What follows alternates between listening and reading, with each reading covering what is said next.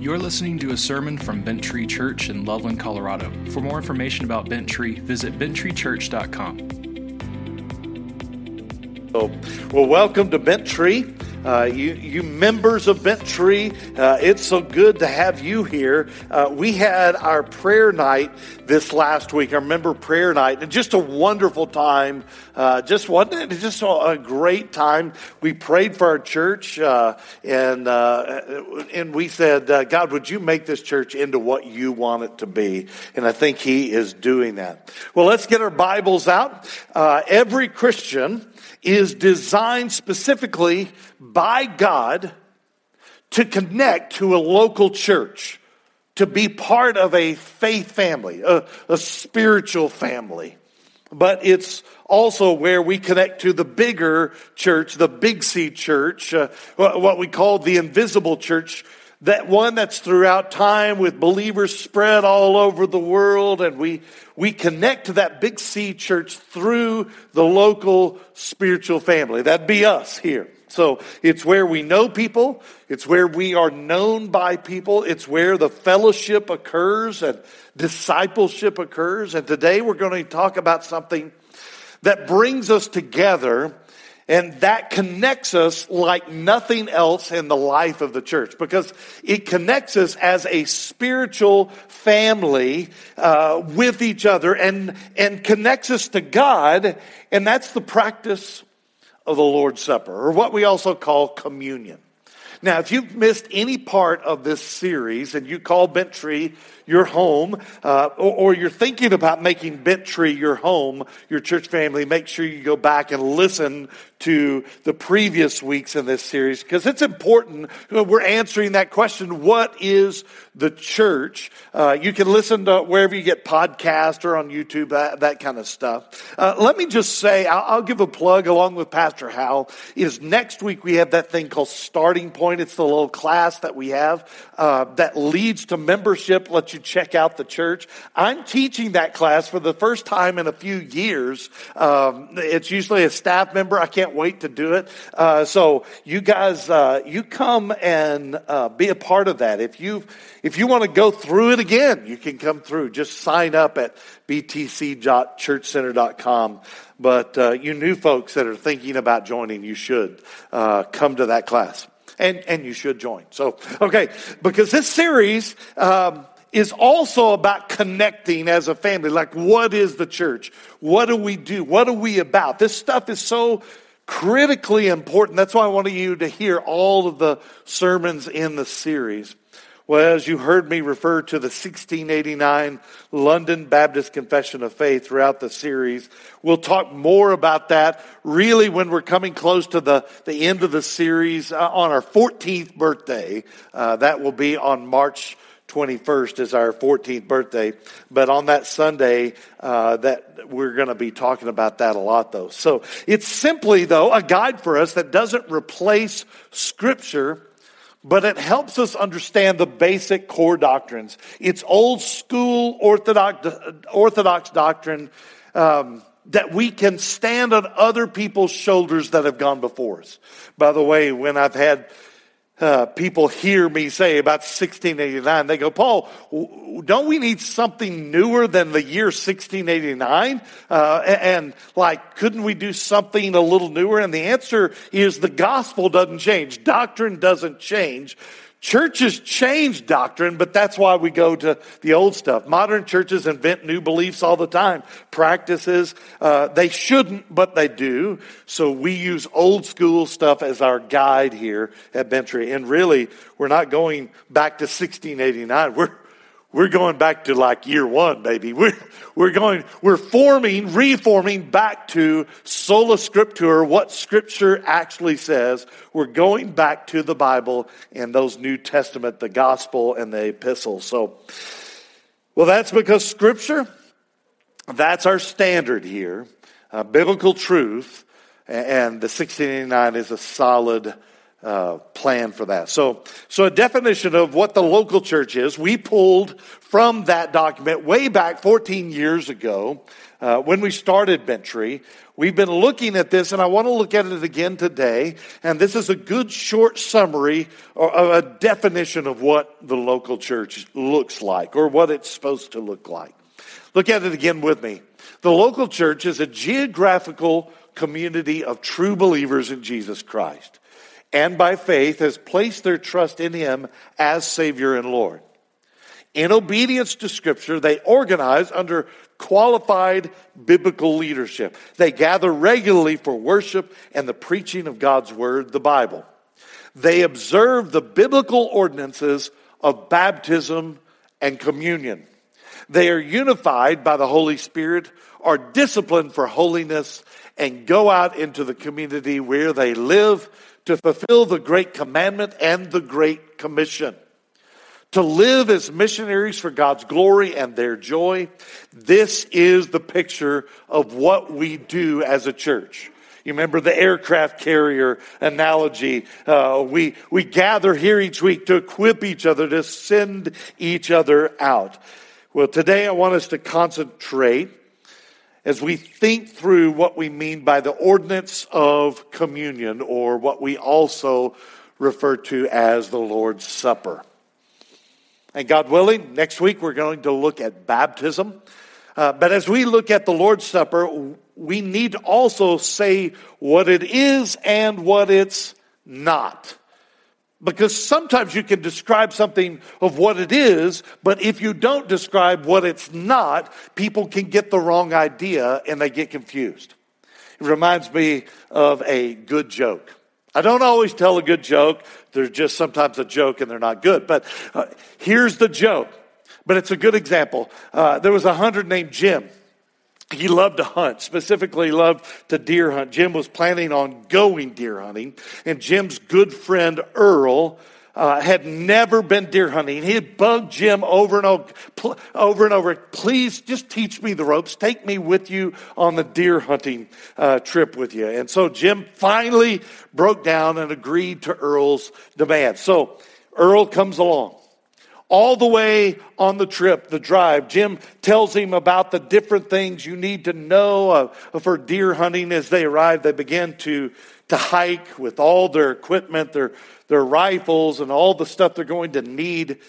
And they're really excited, but Earl, he's so excited about this. So Jim gets there and puts Earl all in his little deer blind, gets him set up. He says, now remember, when the deer walks in to your line of sight, he says, put your scope on him, put your finger on the trigger, exhale, and pull the trigger.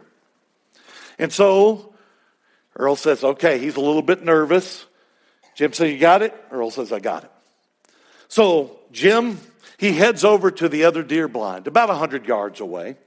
He's just about to get all set up, get his rifle up to scan, and he hears a bang, bang, bang. And he heard that sound of yelling, and so he ran as fast as he could, and he came upon his friend Earl, pointing his rifle at another man. The guy had his hands in the air, backed up, and Jim said, Earl, what are you doing, Earl? And Earl said, I took careful aim, I slowly exhaled, pulled the trigger, and I shot my deer just like you said, Jim. And now this man won't let me have him. And the man that Earl was holding at gunpoint, he said, hey, buddy, if you'll let me get my saddle off of him, you can have your deer. I didn't say it was good, but this is pretty good. The point of the story is you can think you know what something is, but if you don't know what it's also that it's not, you can get confused. You can get it wrong what you think you know. So that's what we're going to do today. We don't want to be like Earl, very wrong. We all come to that story's not true. There were no animals hurt. Some of you ladies were like, he killed a horse. And some of you are like, it was a horse? Okay, all right. We come to the text, all of us with some baggage, religious baggage, background and life experience. I carry baggage too, presuppositions we come to something with. And I heard it said is that the goal of a preacher is to comfort the afflicted, but then to afflict the comforted. And because of the various doctrines of the Lord's Supper and the baggage that comes along with all the doctrines, I may say some things today that may upset you. That's not my goal. My goal is to please God with what I say, not necessarily everyone who hears it, though. I want you to know the truth of solid biblical doctrine surrounding the Lord's Supper, of what it is, what it's not. And some say, but Paul, is it really that important? And the answer is yes, deadly important. You'll get what I mean by that later on as we get down into the text. So what is the Lord's Supper? What is what we also call communion? I'm going to give you lots to take notes on, so get your notes out. We like to give the definitions right here so you can write them down. This comes right out of what we just read, though. Here it is. The Lord's Supper is one of two ordinances that the church regularly practices together. The Lord's Supper is one of two ordinances that the church, the family of God, regularly practices together. The church regularly practices. Okay. Baptism is the other ordinance. We're going to hit that next week, Lord willing. Now, some call each of those a sacrament. A sacrament. We tend to use the word ordinance when we describe either one of those things. Ordinance simply means for the church that we have been commanded. It's our orders. We've been commanded to carry these out by Jesus. However, some Reformed Baptists do use the term sacrament. But they don't mean what the Roman Catholic Church means by that term. Now, this is important. We're going to get to this. We want to practice in our words what we mean. In other words, we want to be precise. But the term sacrament's okay historically for Reformed Baptists. But like I said, we tend to use the word ordinance. Now, if you have a Roman Catholic background, you were probably taught there are 7 sacraments or ordinances. However, remember that with any doctrine, we need to hold it up in light of Scripture and let it prove itself. The cry of the Reformation still is the cry, sola scriptura, which means Scripture alone, which is our source of strength. All the measuring of truth we need to do, we measure with the Bible. My goal is not to hammer any of you, especially my Roman Catholic friends who listen online. And they let me know they do listen. My goal as a pastor, my duty as a pastor of the gospel of Jesus Christ is to show you what Scripture actually says. And I want you to know the difference between a deer and a horse. Between solid biblical doctrine and man-made doctrine. You with me?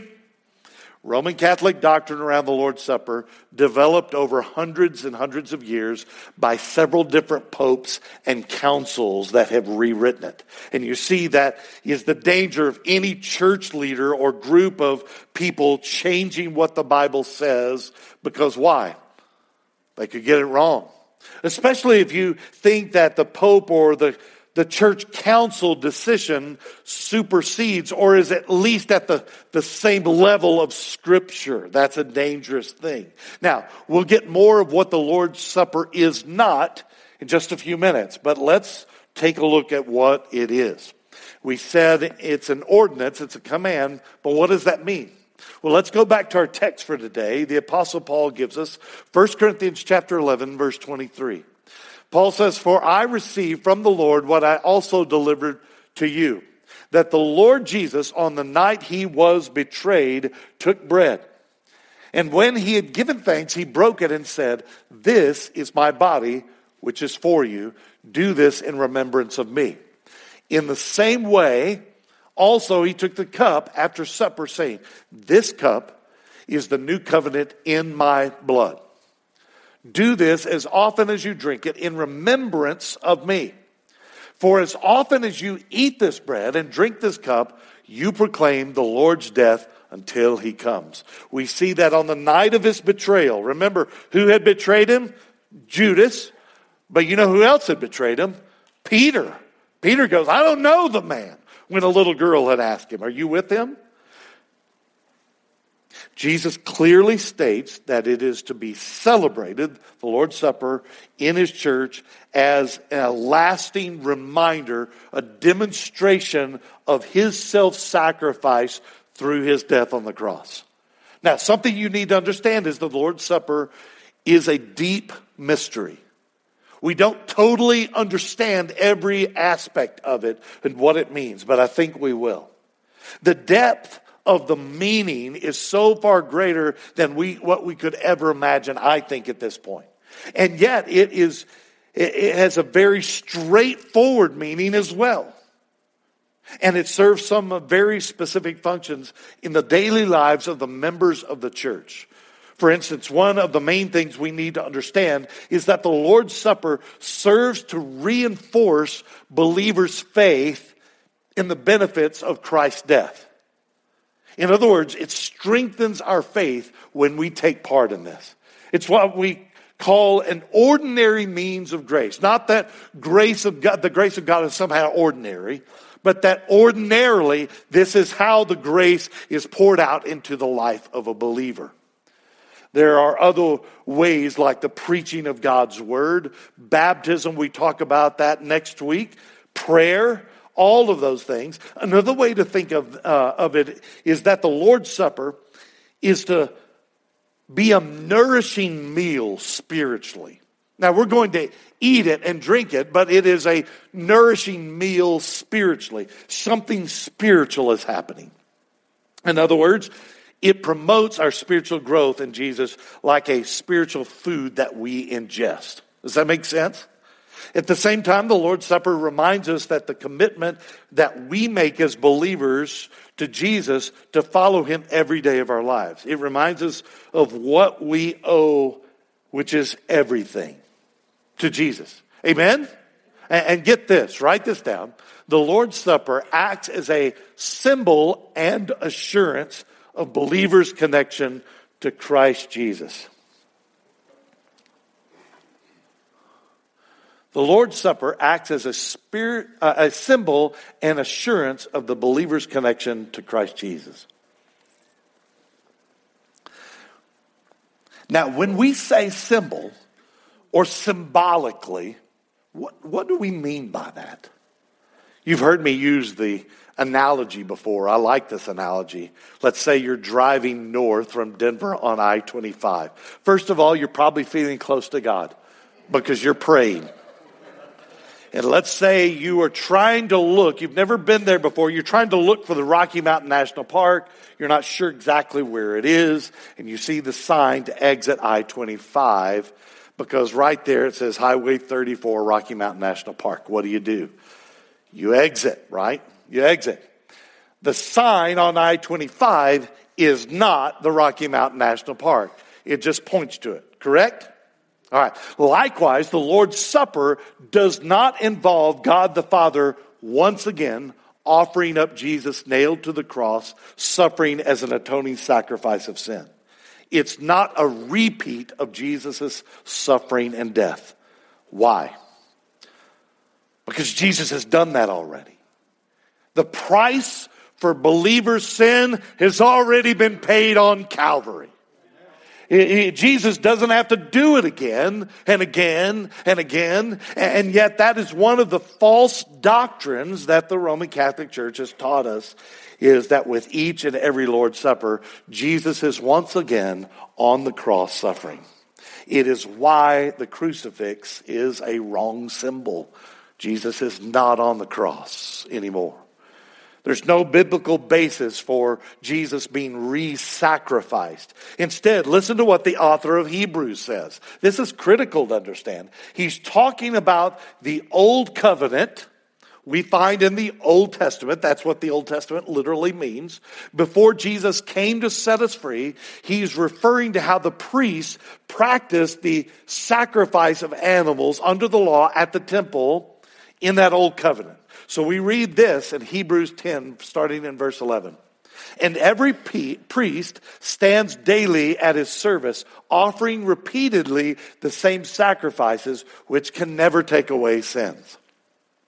But when Christ Jesus had offered for all time a single sacrifice for sins, he sat down at the right hand of God, waiting for that time until his enemies should be made a footstool for his feet. For by a single offering, you see that? A single offering, he has perfected for all time those who are being sanctified. This is important to understand.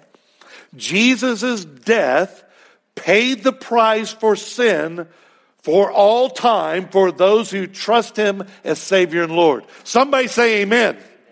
Praise God for that. You hear me say this often, and I say it because it is so important. Jesus' sacrificial death on the cross didn't make salvation possible for his people. His death made salvation secure. Do you see the difference? Jesus' sacrificial death on the cross didn't make salvation possible for his people. His death made salvation secure. This is at the heart of the atoning work that the gospel talks about. Jesus on the cross. This is the atoning work. Jesus' sacrificial death didn't have to be repeated over and over every time you sin or I sin. For those that are in Christ Jesus, our sins in the past, they've been paid for. Our sins that we are committing, that we will commit today. You probably committed it today. On the way to church. On the way to church, you committed a sin. Those sins have been paid for if you are in Christ Jesus. The sins in the future that you haven't even thought up yet, they've been paid for. But then does that mean that we can just go on sinning in our mind like, hey, I got a get out of hell free card. I'm just going to hold on to it here. Paul asked that rhetorical question in Romans chapter 6. And listen to how he answers that question. He says in verse 9, we know that Christ, being raised from the dead, will never die again. This is important. Death no longer has dominion over him. For the death he died to sin.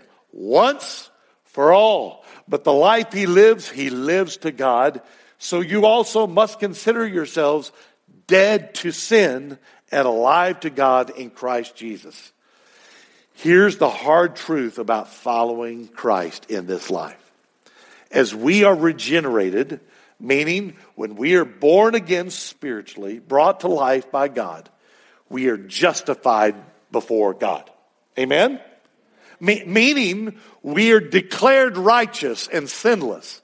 Not because of what we've done, but because of what God has done. He's made us alive in Christ. Our sins are forgiven. All of our sins, we are imputed with the righteousness or the good deeds of Jesus himself have been added into our account. So when God looks on us, when we are seen by God as having the actual righteousness of Jesus, you need to rest in that. As we begin to follow Jesus, though, we fix our eyes on Jesus. We repent of our sin.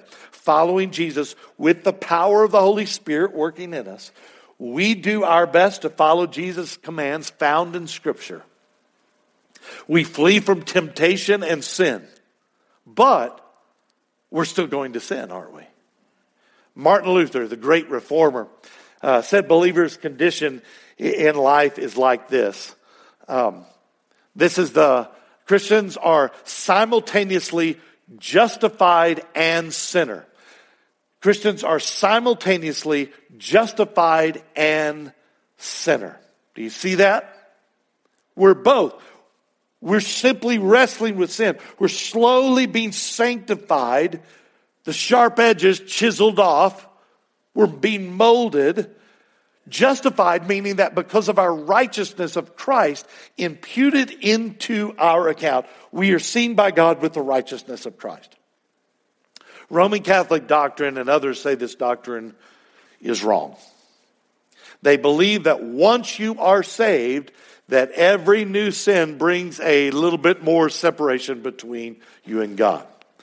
They rank types of sin. So some sins only hurt you a little bit and separate you a little bit from God. They'll still send you to purgatory for a long time, but they won't separate you. And then some would say not every new sin separates you from God, but when your sin has accumulated enough of those smaller sins, then you are cut off from God completely. You lose your salvation. I would call those Mondays. How about you? But Roman Catholic doctrine says also that if you commit certain sins, which they would call mortal sins, that you would be that would be a sin that would destroy your relationship. That sin destroys your relationship. Here's the good news. You'll not find any of that doctrine in the Bible. It's a made up, false doctrine by man. This is important to understand. And even better news for believers in Christ Jesus. I'm talking about those that are truly saved from sin and given the righteousness of Jesus. We don't become unsaved when we sin. We don't become unsaved when we sin. Praise God. In fact, believers in Christ Jesus, we're already forgiven. Listen to me. If you're truly saved, you cannot lose your salvation. Because if you could, you would already lost it. I know you guys. Me too. But some would say, yes, they can lose their salvation. I've seen it firsthand. There's two problems with that. You probably already see them. First, you would be elevating your personal experience to the level of Scripture as a guide. That's not right. But second, it's that Scripture actually speaks to this directly. The Apostle John, answering this question of those that claim to be Christians and followers of Christ, who then turned their back and left the faith, he says this in 1 John chapter 2. He says, they went out from us, talking about those who have rejected Christ, but they were not of us. For if they had been of us, they would have continued with us. You see his reasoning? But they went out that it might become plain that they all are not of us. In other words, the fakers will fall away. That is one of the ways you will know that they weren't believers really. Now, does that mean that all that fall away will never be saved? They won't come back? Absolutely not. I've seen people that have fallen into sin, walked away from the church, that weren't Christians before. They claimed to be. But then God actually uses that to bring them back. Do you see what I mean? We never stop praying for those that God has put in our life. Even those that have walked away from the church and say, I hate God. But the ones that never return, were they ever saved? Did they lose their salvation? No. Here's the thing. As we talk about the Lord's Supper, thank God that our salvation is secure because of Christ, what He's done for us, not because of my ability to hold on, because I'm rotten at this. That's why the Lord's Supper is so very important. And you go, why? Because it gives us a way to commemorate Christ's one-time sacrifice on the cross for us. Jesus, as our high priest, doesn't offer a lamb as a sacrifice for sin. He offers himself as the perfect sacrifice. It's why one of the titles that we see for Jesus is the Lamb of God who was slain from the foundation of the world. The Lamb of God. Okay, here's something about the Lord's Supper I want us to understand. So write this one down. The Lord's Supper is a spiritual offering of praise to God for that sacrifice. The Lord's Supper is a spiritual offering of praise to God for that sacrifice. Let's look at the Gospel of Matthew. This time as Jesus begins to instruct his disciples about the Lord's Supper. We read in Matthew 26, verse 26, now as they were eating, Jesus took bread and after blessing it, broke it and gave it to the disciples and said, "Take, eat, this is my body." And he took a cup, and when he had given thanks, he gave it to them, saying, drink of it, all of you, for this is my blood of the covenant, which is poured out for many for the forgiveness of sins. The Lord's Supper is this spiritual offering of the highest praise to God for that sacrifice. It's us saying, we thank you, God. Now remember, we need to define what the Lord's Supper is and what it's not. Official church doctrine of the Roman Catholic Church practices the sacrifice of the Mass. This is a wrong thing. It's totally unacceptable. Go, Paul, why are you hammering the Roman Catholics, our friends? Because we love them. We want to set the record straight. Because we want to go back what Scripture says, not what a pope says, not what a council says. By the way, I say Reformed doctrine. What do I mean by Reformed doctrine? The reform means to reform something to the original form. It means a returning to form. What is the original form? Right here. It's why sola scriptura is so important. When we say a core doctrine is biblical truth, that's what we're talking about. Official church doctrine of the Roman Catholic Church practices what is called the sacrifice of the Mass. Now, why is this so wrong? Because it is detracting from Christ's own sacrifice. Instead of commemorating Christ's sacrifice, it competes with it. You go, how so, Paul? Well, in this false doctrine, the Mass becomes the thing. It becomes the thing that forgives sins, not Christ's death on the cross. The Roman Catholic doctrine says you've got to take part of the Mass, take part in the Mass to have your additional new sins that have piled up since the last time forgiven. You with me? Like, get you kind of up to date. Like the actual act of participating in the Roman Catholic communion is said to be sin forgiving in the act. Something you do to help you save yourself. But it's not, because you can't save yourself. Jesus' death on the cross, his sacrifice, is the thing that paid the price of your sin. To say that communion is the thing that forgives us is like saying the sign on the highway leading to the Rocky Mountain National Park is the same thing as the park itself. Do you see the difference? No. Communion is a sign that points to the real thing, which is the sacrifice of Christ on the cross. You see, for believers, those that have been born again, Jesus, his death paid the price for all of their sin. And make sure you get this. The death of Jesus Christ on the cross is the sole atonement for sin. Amen? There's nothing else you can do. The death of Jesus on the cross is the sole atonement for sin. The theological word here for this can also be used is a propitiation, meaning an atonement, and a payment that is made on our behalf. There's no other atonement out there that can forgive sin. There's nothing you or I can do to save yourself. All right, when we practice the Lord's Supper, Jesus Christ has directed his shepherds, his pastors to pray and bless the bread and the juice, thus sanctifying them for Holy Communion. Pastors are to break the bread. You hear me each time I say, break that bread. Boom. Take the cup, distribute the cup to the believers taking part. Here's what we don't do as pastors. We don't direct you to worship the elements themselves by holding them up and saying, worship these as an adoration. We don't parade them around saying, look.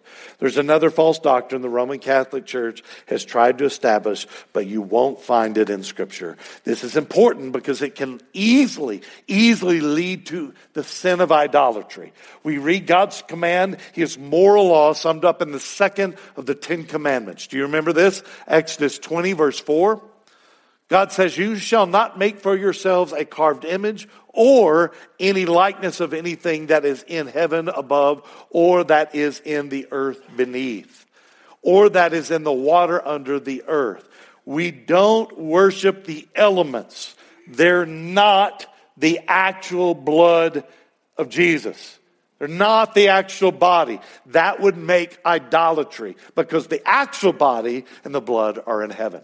Instead, what we do is remember that the elements of the Lord's Supper bear a symbolic connection to Christ's crucifixion. I would even say, you can write this down, and there is a spiritual connection. It is symbolic, but it is very much a spiritual connection to Christ's crucifixion. Now, the elements are a symbol and a sign that point to the real thing that happened when Jesus sacrificed himself for us. By the way, when we didn't care who he was, right? He demonstrated love to us. All right, like the sign on I-25 is not the Rocky Mountain National Park. The sign only points to the real thing. Here's what I'm talking about. Roman Catholic false doctrine called transubstantiation teaches that as the priest consecrates the elements, the bread and the juice, the priest is calling down, I'm not making this up, I read this, I studied it for hours, is calling down the actual body and blood of Jesus from heaven at that moment to be re-sacrificed. It actually becomes Jesus' real body and blood. But they would say, but it's a miracle because it still looks like bread and wine. This is one of the main doctrines that fueled the Reformation 500 years ago. People go, that's not right. The reformers back then began to look at the Bible and say, hey, this doctrine it's not found anywhere. Let's just start with the reformers here on Scripture and see what it says. The doctrine of transubstantiation is a false doctrine that is contradicted by Scripture and reason. You go, Paul, but you're using reason. The difference is we look at Scripture first, and then we say, based on Scripture, what is the doctrine? We don't elevate our reason, our doctrine, to the same level of Scripture. We always hold Scripture as the highest. Sola Scriptura. All right, what's so bad about believing this false doctrine? Paul, isn't it all the same? No, one's a horse, one's a deer. Because it undermines the very nature, the very purpose of the Lord's Supper. Not only does it perpetuate superstitions and creates a serious problem with idolatry, it destroys the actual meaning of the Lord's Supper itself. Because instead of pointing to Jesus as our once for all time sacrifice for sin, it becomes the act we do to save ourselves. Now, when Christ followers partake in the visible elements of the bread and of the juice in the Lord's Supper, we receive and feed on Christ's crucified body and all the benefits of his death, spiritually, but not physically or in a bodily manner, but spiritually through faith, which is far more important. Unlike the false doctrine of transubstantiation, the body and the blood of Christ are not physically present in the ordinance itself, in the elements. They are present spiritually in faith to believers. The elements themselves are present just to our external senses. They are really, physically, just bread and just juice. But spiritually, they are so much more than that. They convey life to us once again. They are nourishment. I want to address 3 questions that I get regularly about the Lord's Supper. First is this. Paul, how often should we take part in it? The Lord's Supper as believers in a church family. How often should we do it? Let's go back to the passage for today and look at it. Look at verse 24. 1 Corinthians 11, verse 24, and when he had given thanks, he broke it and said, "This is my body, which is for you. Do this in remembrance of me." In the same way, also, he took the cup after supper, saying, "This cup is the new covenant in my blood. Do this as often as you drink it in remembrance of me. For as often as you eat this bread and drink the cup, you proclaim the Lord's death until he comes." Verse 25 says, "Do this as often as you drink it in remembrance of me." So it doesn't say a set time or amount of times, but as often as you do it, when you do it in remembrance of me. And here in verse 26 it says, "For as often as you eat this bread, drink this cup, you do what? You proclaim the Lord's death until he returns, till he comes." So let me just ask, has Jesus returned yet? No. So we keep practicing. We keep celebrating it. In other words, the celebration of the Lord's Supper doesn't change the meaning, and we are to practice it until Jesus comes to take us back home. And by doing it, we are proclaiming the Lord's death until he comes. Or you could say we are physically proclaiming a very real spiritual message of the gospel until he comes, taking part in the physical supper. We will celebrate it with him in heaven. It's done regularly, but we're not told how often. Some churches do it weekly. I'm not against that. Some do it quarterly. I think that's too few. We celebrate it monthly. That's the correct way. You know why? Because I thought so. No, there's not a right and a wrong way. I'm joking on that. The question comes up, and I get this: who should join in? Who should participate in the Lord's Supper? Who shouldn't? Well, let's answer that. Who shouldn't participate first? Those that do not have a saving relationship with Christ Jesus should not partake in the Lord's Supper. This is important. Deadly important. Those that do not have a saving relationship with Christ Jesus should not partake in the Lord's Supper. Like if you haven't become a Christian, don't participate. So very important. Because if they do, they commit a significant sin against Christ himself. And we'll cover this next week. A person should be baptized before they begin to take communion. This is very important. The Apostle Paul tells us this in 1 Corinthians 11, verse 27. "Whoever therefore eats the bread or drinks the cup of the Lord in an unworthy manner will be guilty concerning the body and the blood of the Lord." You will be guilty for the death of Christ Jesus. If you're not a believer in Christ Jesus as Savior and Lord, this is a huge warning. But it's not just for unbelievers that should not participate. It's also this: Christians that have unforgiveness towards others or have unrepentant sin should not participate in the Lord's Supper. You go, "Paul, you just said our sins are forgiven." No, I didn't challenge that. I said unrepentant sin should not participate, or unforgiveness. Do you see this? Christians that have unforgiveness towards others or have unrepentant sin should not participate in the Lord's Supper. So, as Christians, what do we do? What do we do then? The Apostle Paul tells us in verse 28 through 30 of our text for today, "Let a person examine himself." This is very important. Examine himself. "Then, and so eat of the bread and drink of the cup. For anyone who eats and drinks without discerning the body eats and drinks judgment on himself." Woo! "That is why many of you are weak and ill, and some have died." Are you kidding me?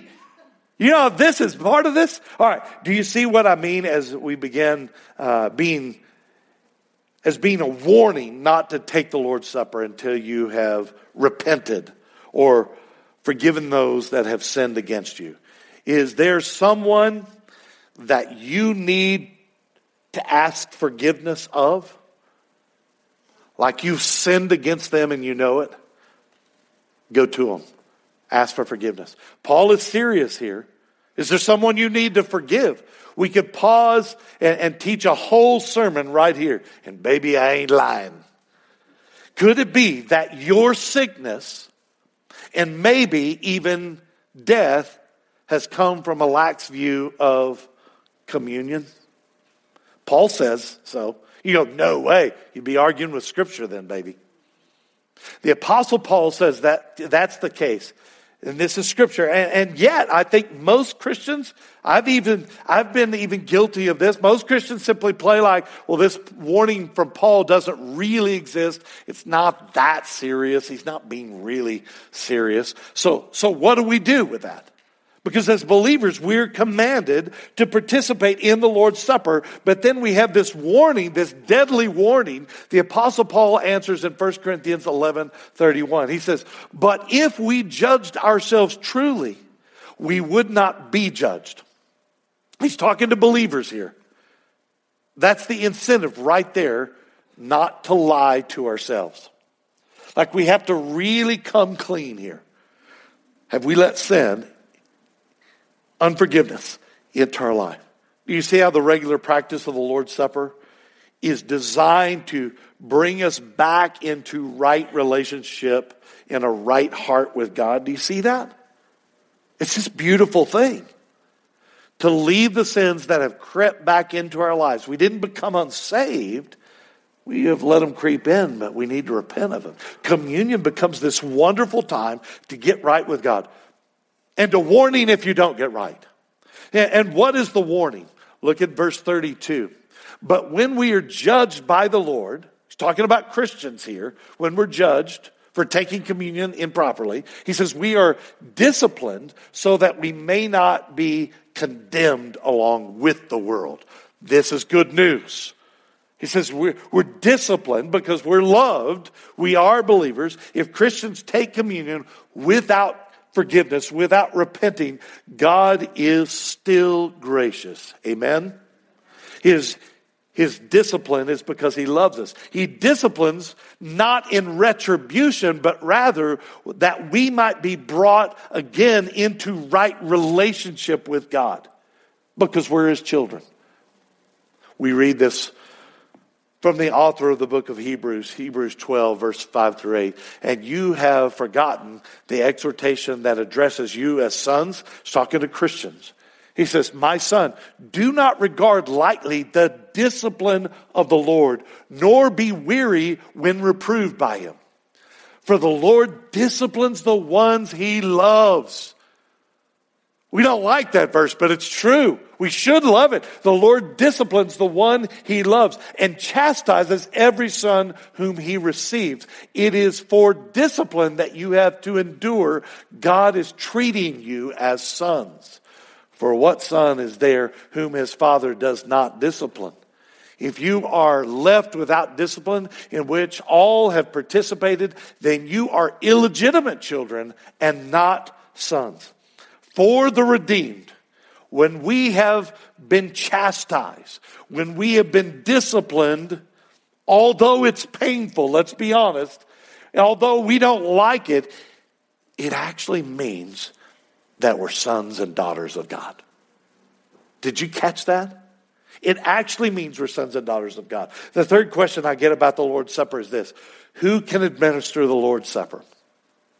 Listen to the Apostle Paul's words in 1 Corinthians 4, 1 and 2. This is how one should regard us as servants of Christ and the stewards of the mysteries of God. Moreover, it is required of stewards that they be found faithful. Look at that word stewards there. That can be translated as representatives of the king, an official of the king, and it can be translated overseer, shepherd. I believe this is talking about elders and pastors, those who act as stewards of God's word. So I think this is the answer to the third question right here. Pastors, shepherding elders are the ones who may administer the Lord's Supper. Notice I didn't say can. Anybody can. You physically can do it. but we have been permitted. Pastors, shepherding elders, and the ones who may administer the Lord's Supper.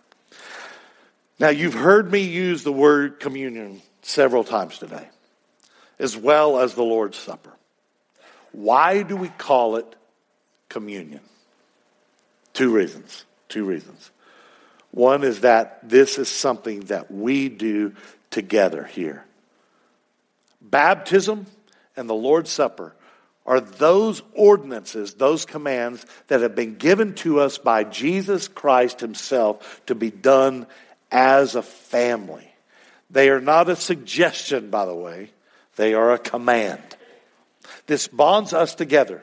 Talking about the local church as the family of God. It brings us together as brothers and sisters in Christ Jesus. But although we practice the Lord's Supper in the local church family, get this, we are also communing with the invisible church.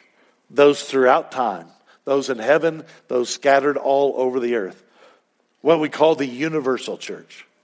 We commune with all those saints that have gone on before us in death, who are in the presence of Jesus right now because of the blood that was shed for their sin as well as ours.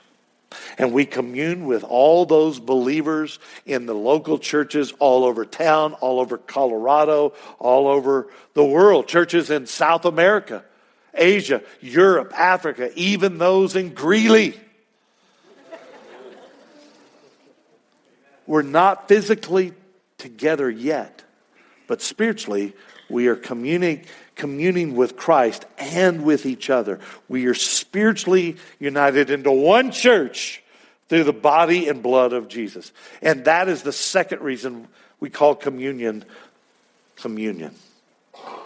Because in it we are communing with God through the blood of Jesus. You see, the Holy Trinity, talking God the Father, God the Son, God the Spirit. One God existing in three persons. We are invited into that relationship of that Trinity with God, because of what Jesus has done for us on the cross, that sacrificial death. We're invited in. It is God the Father who has foreordained it. That's the word Scripture used. That's not me making that up. The Holy Spirit is the one who makes us alive, calls us to life. Remember John 3. He makes us alive, and it is the death of Jesus that pays the price for our freedom. In Christ, we are children of God. So as we get ready to participate in the Lord's Supper, let's take just what we've studied so far and put it into practice. Let's take time to examine our heart as we enter this time of prayer together and reflect on our life. Is there sin that has come in that you need to repent of? Is there unforgiveness? Is there someone that you need to ask forgiveness of? Don't take it today. Go to them. Take time to go to God right now. Repent of that sin. Repent of the unforgiveness. Forgive that person. Tell God about it. Repent of the sin in your own life. Name it. Name the sin. What is God pointing out right now through the power of His Holy Spirit? Just enter into a time of prayer as we do this.